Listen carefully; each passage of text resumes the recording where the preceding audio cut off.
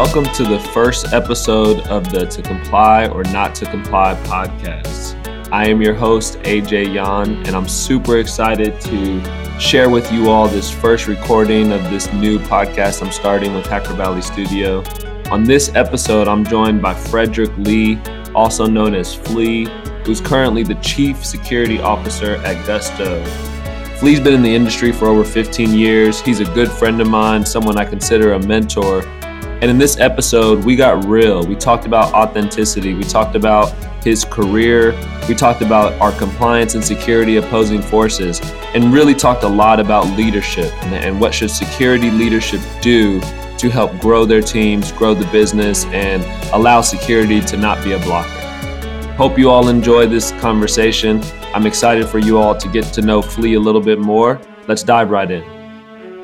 Welcome to the first episode of To Comply or Not to Comply. I am your host, a.k.a. Jan, the founder and CEO of BiteCheck, the only all-in-one compliance automation solution in the industry.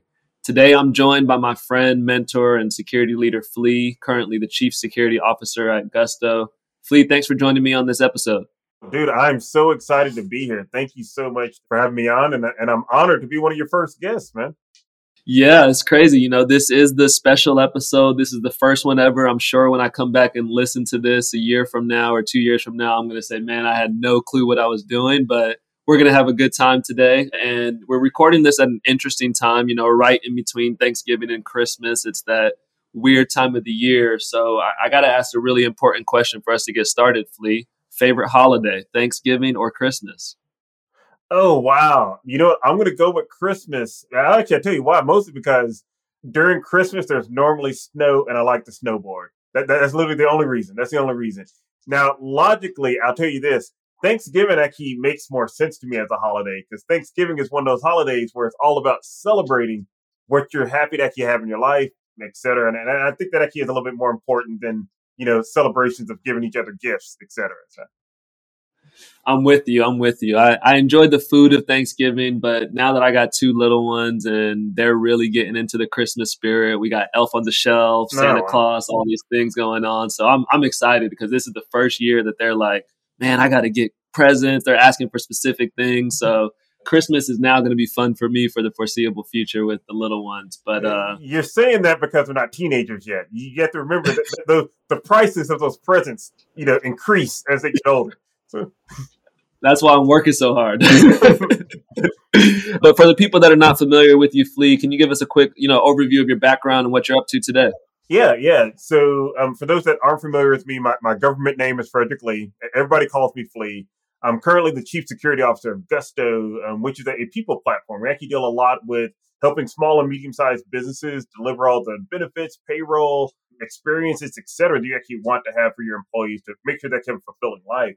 Prior to Gusto, I ran security at another fintech company called Square. And then prior to that, I also led security at NetSuite, as well as started security at Twilio. So this is actually just a long way of saying that I'm old, and I've been there, been around the block a couple of times, but I'm always actually learning and interested in actually, you know, doing something new. One of the things I'm really excited about right now is like some of the things we're actually doing around data protection here at Gusto, trying to push the boundaries on some of the things related to privacy, and also push the boundaries around things related to, believe it or not, compliance, how to actually do that in a more agile way, in a more, what I would like to say, more humane way, meaning that making the compliance experience inside of our company for those that have to participate in it easier, gentler, and to some extent, maybe even enjoyable. So. A truly amazing career that, you know, could only be possible by hard work, strong network, and I think living out your values is what I've seen and heard from anybody that's talked to you. And in security, I think you really can't make it far and do all the cool things that you have done without just being a good person, because this industry is so small. You can easily be found out if you're not. And I recently saw you published an article in Fortune titled, "No, I will not help your company that's actively hurting employees of color." And I encourage everyone that's listening to look up this article. It'll be in the show notes. And I thought it was really powerful and sent a powerful message to corporations that their actions and treatments of people of color will impact their business. Why was that important for you to write and to share that message? Part of it actually was trying to make sure that other people actually knew that money is not the only thing, right? Like, you can't buy integrity. And if I give up my integrity to go collect a couple of dollars or a couple of cryptocurrency coins or whatever, I have to live with that the rest of my life. And then even more so, I recognize the people that made sacrifices before me to allow me to get where I am. My parents went to segregated schools. I have a lot of mentors and things like that went from HBCUs, et cetera. And it wasn't necessarily like, I love HBCUs, but part of the reason for them for going to HBCUs is that it wasn't an option to go somewhere else. And so taking care of our community and actually building that up is deeply important to me. But it's also deeply important to me that companies are actually really here to benefit society and actually be part of the community that they are participating in, or at least they say that they're participating in. And that means taking care of the entire community. It also means allowing your employees to bring their full selves to work. Because when you can actually bring your full self to work, you can actually be more performant. That's less stress you have to worry about. When you think about the mental overhead that somebody has to endure when they're actually trying to maybe, for example, like, maybe they are LGBTQ and they're trying to be in the closet because of politics at work. Well, that's mental overhead that the business is actually losing out on. Fundamentally, from a capitalist standpoint, it's actually dumb to actually be bigoted. It's dumb to actually have these weird policies. But fundamentally, for me, it's the right thing to do. And I want to make sure that if there's like a little flea out there or a fleette out there, et cetera, that they also know that they don't have to capitulate to these companies just to get money, and that they can actually be successful while also living their values. Yeah, absolutely. I think that's so true. And we do this thing at Bite Check called Question of the Day. We have a Slack channel called Question of the Day where we just ask people for some views on life. And we had our anniversary a few weeks ago, and we were asking people, why do they enjoy working at Bite Check? Why did they join this crazy startup at this stage?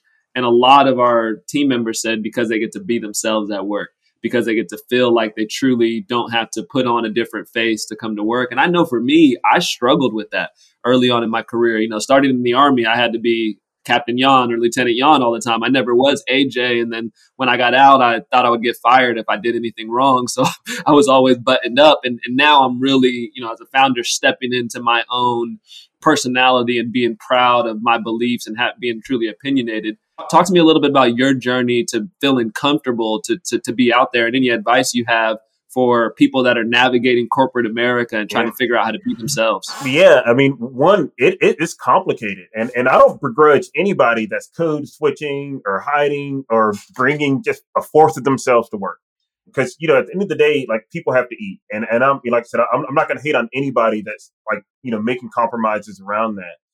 What I will say is that there are alternatives, and you don't have to make those compromises. And it's fair. But I recognize that I come from a place of privilege. And this is going to sound really bizarre, because my place of privilege is that I grew up in an extraordinarily racist environment. Because I grew up in an extraordinarily racist environment, I learned very early that other people's opinions of me don't matter as much as my own opinion of myself. Something, that I love to tell people is the only man I need respect from is my daddy. The only woman's love I need is my mama's, right? And because of that, that helps me be grounded in being actually my authentic and true self. Oddly enough, believe it or not, for the majority of my professional career, everybody's actually called me Flea. And I know that I've stuck out. And for me, it was actually almost like a badge of honor, because at a minimum, I could never go back further than that, right? And that allowed me to stay sane, especially with some of the jobs that I've had. Like, most of the jobs we have, especially in tech, finance, et cetera, just security in general, especially people actually maybe having to do physical security, or in your case, also being in the military. Those are stressful jobs. And then having to, compound that with more stress of trying to pretend to be something that you're not, or actually wearing a mask that is uncomfortable. At least for me, maybe I was actually too weak to actually be able to actually do some of these things. And so, like, it was just easier for me to just try to be as much as myself as possible. Now, I will say that as I've gotten older, it's easier for me to actually be more authentically me. And some of that is, maybe that Wanda Sykes kind of aspect, like, hey, I just don't care anymore. I just don't, like, some of those things just don't matter to me. Other parts of just like me just maturing as a human and just learning what I'm actually more comfortable with in my own skin. And that's a journey for everybody. Like, regardless of what your race, your background, et cetera, everybody is on a journey of becoming more authentically themselves. It's just that some of us have to separate that in a work and a personal side. And I decided that I wanted to try to do more of that also in work, because I'm also being more authentically myself personally. Yeah, and I think that's like one of the biggest things that I hope to gain out of conversations that we're having on this podcast. When we talk about to comply or not to comply, it's not just about cybersecurity compliance. It's about your life. It's about going through the typical norms. And I think being authentic is not complying. People are not used to authenticity. And one of the things I tell people all the time, that a key to success for me, at least, that I feel has been self-awareness, becoming more aware about just who I am and what I believe, and then saying, all right, like, that's who you are, AJ. So that's who you're good. Like, just act out and believe in that instead of being someone else. Talk to me a little bit about how you think. It sounds like you kind of had that same experience of that self-awareness very early on, that you know who you are. Especially in the corporate environment, if there are people that have various perceptions based on like how you look, et cetera, there's actually nothing I can do about that. Like, I know a lot of people are obviously just listening to this on audio. For those that haven't seen me, I am black. Like, I'm black. I got the wide Michael Jackson nose, the big lips. I love it. When I had hair, I had a huge kid and play, flat top, that kind of thing. And so there was nothing I could do that was ever going to change somebody that was already just going to be biased against me. So because of that, why should I decided I didn't want to suffer mentally myself of having to capitulate, try to make these changes, or in the scenario you're actually describing here, comply or not to comply. I decided not to comply because compliance meant pain towards me. And it also meant lower performance for me. And by not complying, I actually delivered a better product. And that was actually just something just overall, just for my own personal satisfaction and ideally, hopefully for people in my lives, as well as companies that I've worked at. It's actually been a good path. And it's just one of those things. There's just certain things that it's not worth trying to change for. I'm from Mississippi. I have an accent. And especially if I'm around other Mississippi folks or other people from the South, you will hear it come out. And I can fight against that, but that energy could be better spent elsewhere. And, now that we're actually getting founders that such as yourself, that look like you, come from backgrounds like yours, we're creating a world where more and more people can actually be authentic in the workplace and deliver a better product. And so I need to do my part also of making that world possible by at least presenting myself as authentically as I can, or as authentically as I feel comfortable with, so I can make it easier for other people that are around me to recognize, like, oh, yeah, they can be authentic. They can show up to work with purple hair and, a samurai outfit or whatever. Whatever, actually, if that's how they live, that's how they live. And I want them to actually be like that in real life and to be comfortable showing up that way, because you get better output out of people when you treat them like a person. And a person is multifaceted, comes from all different backgrounds, and they come with a personal story and a personal journey that contributes to why you actually hired them, and contributes to what's going to make them successful. So true. So true. And I think one of the things that I've enjoyed about being in this profession is I started as a leader. I started in people leadership in the Army. So I didn't learn tech first. I learned people, which has helped me tremendously, because that's a big part of the job, especially with what I'm doing now. And before, when I was a senior leader before. And one of the things I've learned here is it's fascinating when I work with some younger Black folks that are either at Bite Check or elsewhere, and they see like, oh, AJ's a regular Black dude. This isn't the game. He's just like me. And then they start to be themselves. And those moments are huge for me. Talk to me a little bit about anytime you being authentic. You have any like success stories or somebody that was impacted by seeing your authenticity and that representation, and they felt like they can be themselves? I feel weird talking about this just because I don't want to take credit for somebody else's success. I will say this. I have had employees and people that have worked with me and even, mentees say that because they got to actually work with me, they felt more comfortable actually bringing their full self. And they were actually also comfortable expressing pain and expressing problems, and also navigating the corporate environment in a way that they didn't have opportunities for previously. And this isn't to diminish anybody from like a majority population or et cetera, but those are actually things that a lot of people in a majority population might just take for granted. I have nothing against people that golf. That's just not how I grew up, though. I didn't grow up golfing, right? And so my way of actually bonding with somebody is going to be different. Now, maybe if you grew up in the suburbs and you grew up around people that actually were golfing, hey, you actually can have that connection with the CEO or that head of sales when they go on that golf trip. Well, I can't give that to you, but I can actually maybe give you something that's similar, that maybe it's even also that resonates with something that actually came from your background. So when I talk about, hey, I'm making Thanksgiving dinner and we're having sweet potato pie, there are people on my team that actually recognize what that is and know what that means. And that actually resonates with them. And it makes them feel included and welcome and seen in a way that they maybe haven't been before.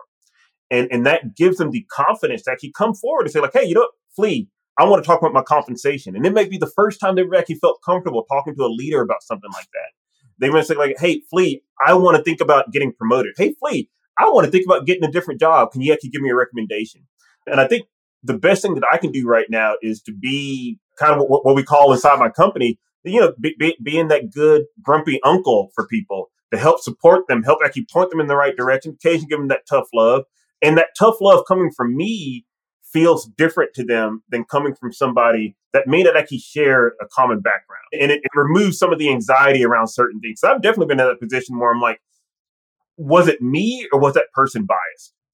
Sometimes it can actually de-escalate things if you actually come from a similar background. That doesn't necessarily mean that that's always the case, right? Yeah, there's definitely going to be people who have the same skin color as you, maybe the same religion as you, the same, sex, whatever, that you can be completely 100% on different pages. But I will say that it does help, and it can help people feel more comfortable to at least start having some of those conversations.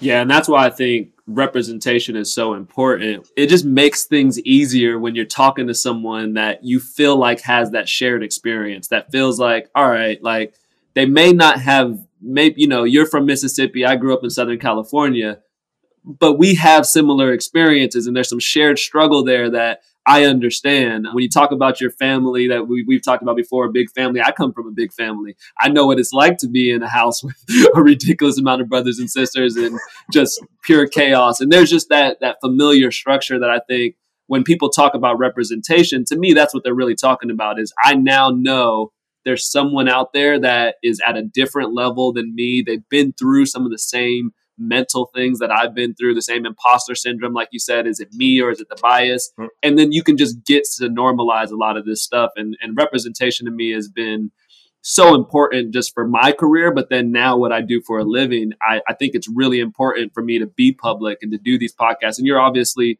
someone that does a lot of podcasts. You write, you produce a lot of content and make sure that you're seen. Is that important to you just to be a representative and be public in your role that you're in?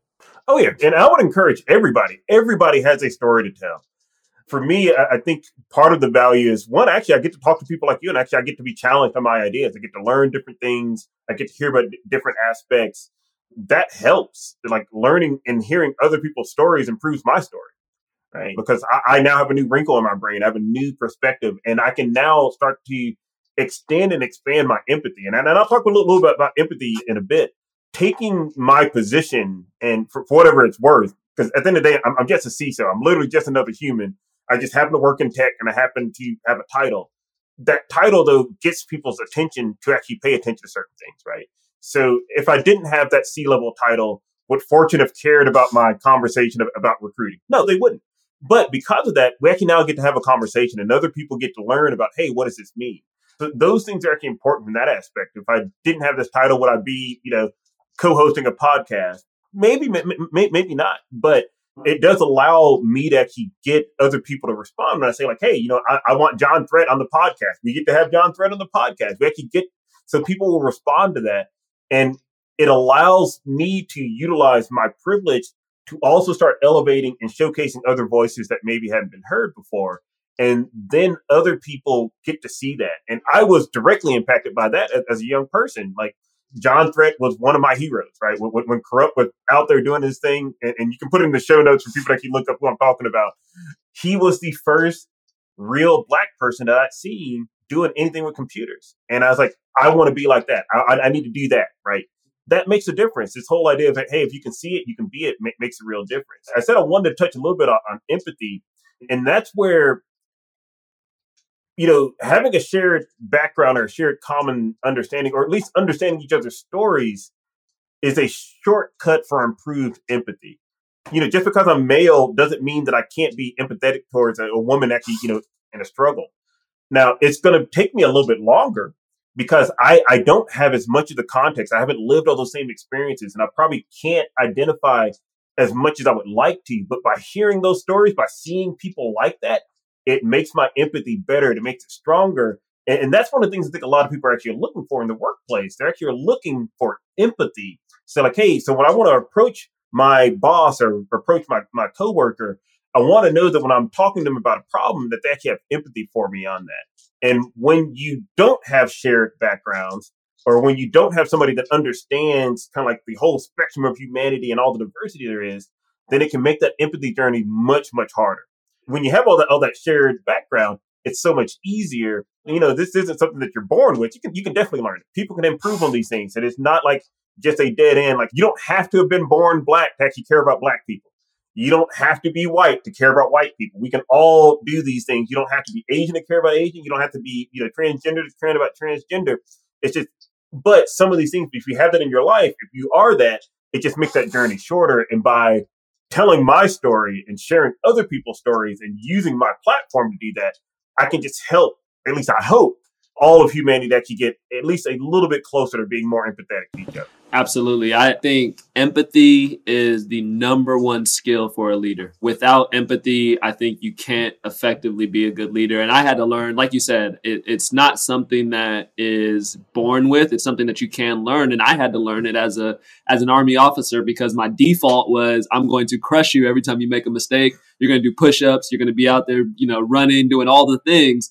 And I had to learn, like, hey, sometimes your soldiers have stuff going on outside of this Army thing. Sometimes somebody at home has an issue, especially in deployed environments. That you have to lead with empathy at all times. So I'm glad you said that, and I'm really glad you talked about the fact that it's not something that you have to be born with, that you can learn it. Because I think oftentimes people too much they focus on who they've been and not who they can become. And if you're not empathetic today, does not mean you cannot change. Just like you said, if you're not black, you can still care about black people. You can still do these things and change your life. And something else you said there about titles that I've really adapted my mentality on, because I used to be the one, titles don't matter. Who cares about titles? And I realized that now in my current position, I just woke up one day and called myself a CEO. So I'm just another guy. No one made me a CEO. I just called myself that. However, I understand that if I do something with that title, or if I go talk to someone with that title,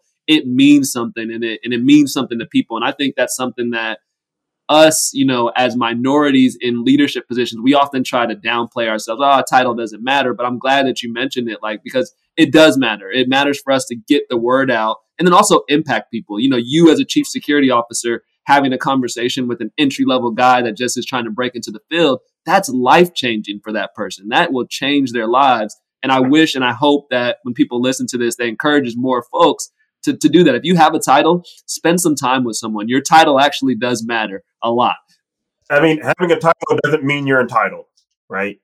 And if you can embrace that aspect, and obviously you're in the service, so you definitely know this idea of servant leaders, right? It's like that title isn't. It's a responsibility, but it's a privilege to have that responsibility, and we're supposed to do something with it, right? But it isn't like, hey, just because I have a title doesn't mean I'm better than AJ. It doesn't mean I'm better than Tommy. It doesn't mean I'm better than Sally. It means I have a different job, and like for whatever reason, I earned that job to some extent. And there some things you can maybe actually learn from, both positive and negative. I hope so. And are there some things that title affords me? Yes, that is true. But hopefully, I live up to my own personal expectation, the expectation of my parents, that I use the title for good and to help bring other people up, as opposed to some way to actually separate us and say like, oh, well, hey, I'm better than you, or yada, yada. The title doesn't mean I'm better than anybody. Right, exactly. Right? It's all about impact. That's what it all comes down to, is how can we impact. And speaking of titles, let's talk a little bit about CISOs. I was talking with one of our customers today, and they just recently got promoted to be a CISO. So they were super nervous. She was like, I don't know what I'm going to do. It's a new role. So for you, you're seasoned, you've built security programs, you've been really doing this thing for a very long time. What's some advice you have, something outside of the box and unique a new CISO could do as they're joining an organization, something that you've done in the past that has been very successful for if I'm stepping into this role and I'm like, all right, I want to set myself up for success in 90 days, 6 months from now. What would you tell them? Yeah, like one of the very first things that I think a new CISO should do is meet as many people inside the business and figure out how you can accelerate what they're doing. Like one of the most powerful things that a security team can do and a security leader can do is make the business move faster. And there's actually so many other ways. There's so many ways to actually do that. And we can even talk about, things in your world as well as just like general engineering, et cetera. But you have an opportunity as a CISO to help the business take more risk. And that sounds crazy. That sounds crazy. It sounds almost antithetical to actually being a CISO. But really, what security is about risk management. And if you can actually do risk management well, that means that you can actually allow your company and help the company do things that other companies can't. One of my favorite things to do is to set a company up so that they actually get to do what they want, not do what they can. There's a very big difference there. You think about Square, one of our previous employers. Yeah, I mean, there's all kinds of regulations around payments, et cetera, and things like that. But Square decided like, hey, we're going to get really creative and we're going to go outside the box and we're going to chart a new path. Like, yeah, everybody else, maybe they're going to be stuck with really crappy credit card readers and really, really horrible experiences. But we decided at Square, like, nope, we want a better future than that. And we're going to be really innovative. We're going to figure out a way to do this securely. And because we can do it securely, that means that now we can actually take credit cards on somebody's phone. Or, hey, we can allow you to actually transfer Bitcoin using your cell phone and those kind of things. Things that actually will be crazy for other people. And that's what I mean by a security team taking that position and then a CISO taking that position of figuring out how to accelerate the business and figuring out how to allow the business to do what it wants and not just what it can. Because, yeah, like there are tons of mediocre businesses that are just getting by and they're just saying like, oh, well, hey, yep, we did all the compliance check boxes and it was literally just the check boxes. But because they weren't really thinking about the question of to comply or not to comply, they weren't able to really actually push their business forward and actually take opportunities further. And I love the title of your podcast because I think that's actually the fundamental question that a CISO has to wrestle with is to comply or not to comply. And I would argue that 90% of the time you can always comply, but you have to be really creative. And so like some of that trade-off isn't exactly the trade-offs that people think that they are. Absolutely. I think the one thing that I see successful security people do is what you described. They focus on how to help the business, not how to help themselves. The ones that are not successful are focusing on how to help themselves. And I'm the security guy. I'm doing all these things. You can't do anything. Not going to work. Most businesses are not in the business of security. They're in the business of something else. And you have to enable them to do things. And I think your point of I read a lot of books recently about like the first 90 days of someone joining an organization. And almost every single book or article I read, the first thing it says to do is go talk to people. Just go meet people. Just go have conversations and just figure out what people do. Not for no ulterior motive. Just, what do you do on a day-to-day basis? Where are you from? Get to know people because all of the technology we use, all the stuff that we do, it doesn't really matter if it's about the people behind it. And we should really be focusing on, and that's one of the things that we talk a lot about at Bite Check is we're here behind the scenes. Compliance is not something that needs to be in front and stopping you from doing something. If you just focus on the security stuff, focus on your business, the compliance stuff will generally work itself out if you're doing the right things. So that was perfect for you to say here. And, one additional question here about CISOs, right? I work with a lot of them regularly. I help them solve some really challenging problems. And it seems to me like security practitioners have this view that compliance and security are opposing forces, where compliance is a requirement for most companies, but it's not really seen as a security benefit. Why do you think that is? And what's your response to people that think security and compliance are opposing forces? It hurts my feelings, not because what you said is inaccurate from people's experiences or what they articulate, but because the people that have those views are often wrong. So for me, compliance and security go hand in hand. And it's frustrating that we even talk about them as separate things. My shorthand when I actually try to articulate to people about compliance tells the story of security.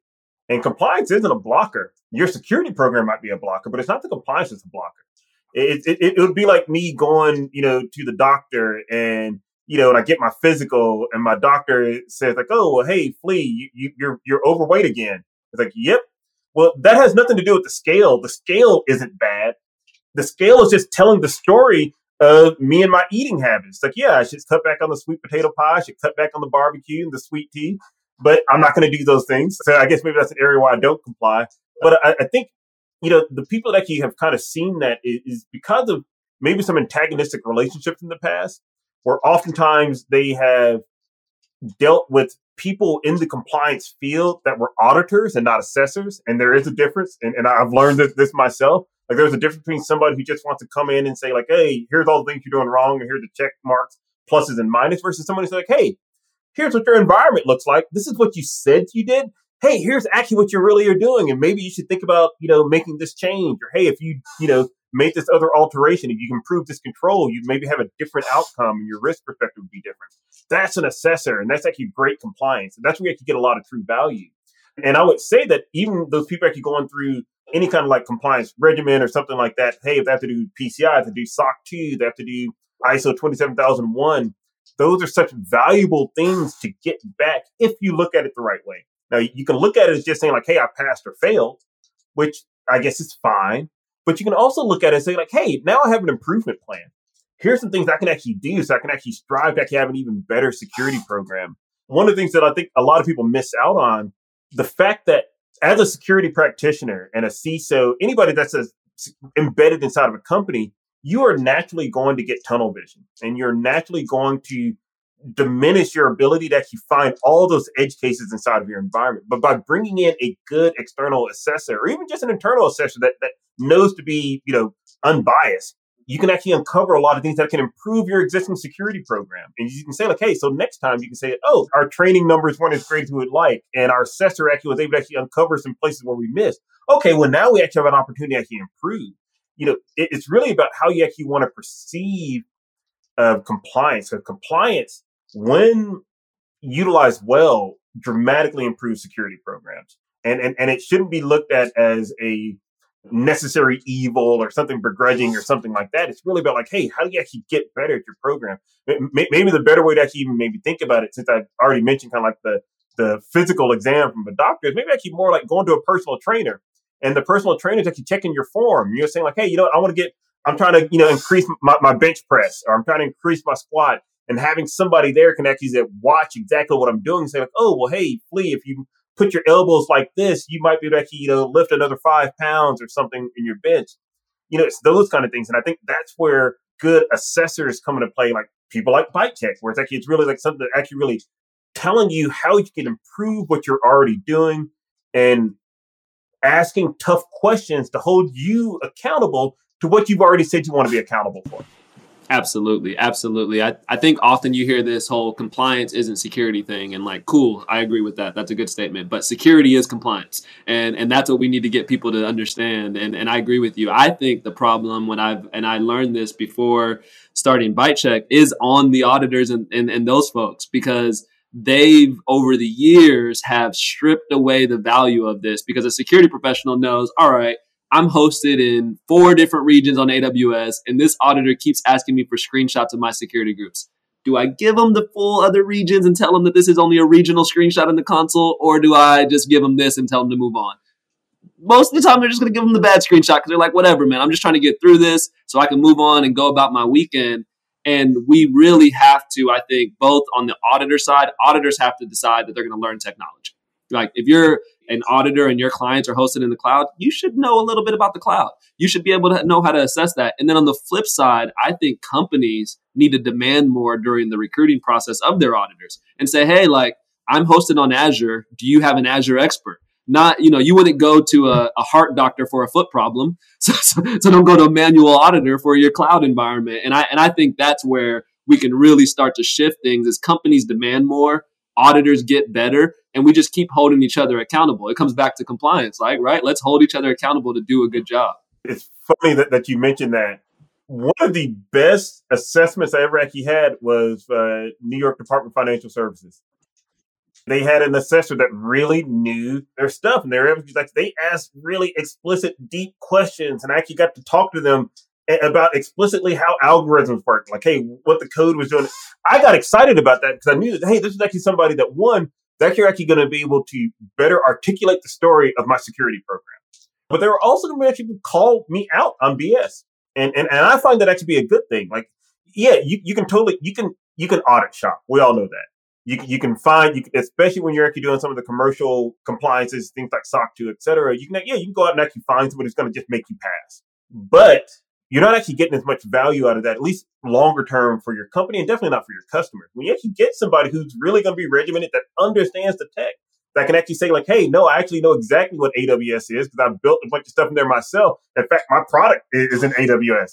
That makes a big difference because I know that kind of person that can call me out and they can help me deliver more secure outcomes. And this is the thing I think a lot of people forget about. Compliance can help you deliver more secure outcomes. And that is the ultimate goal of security team.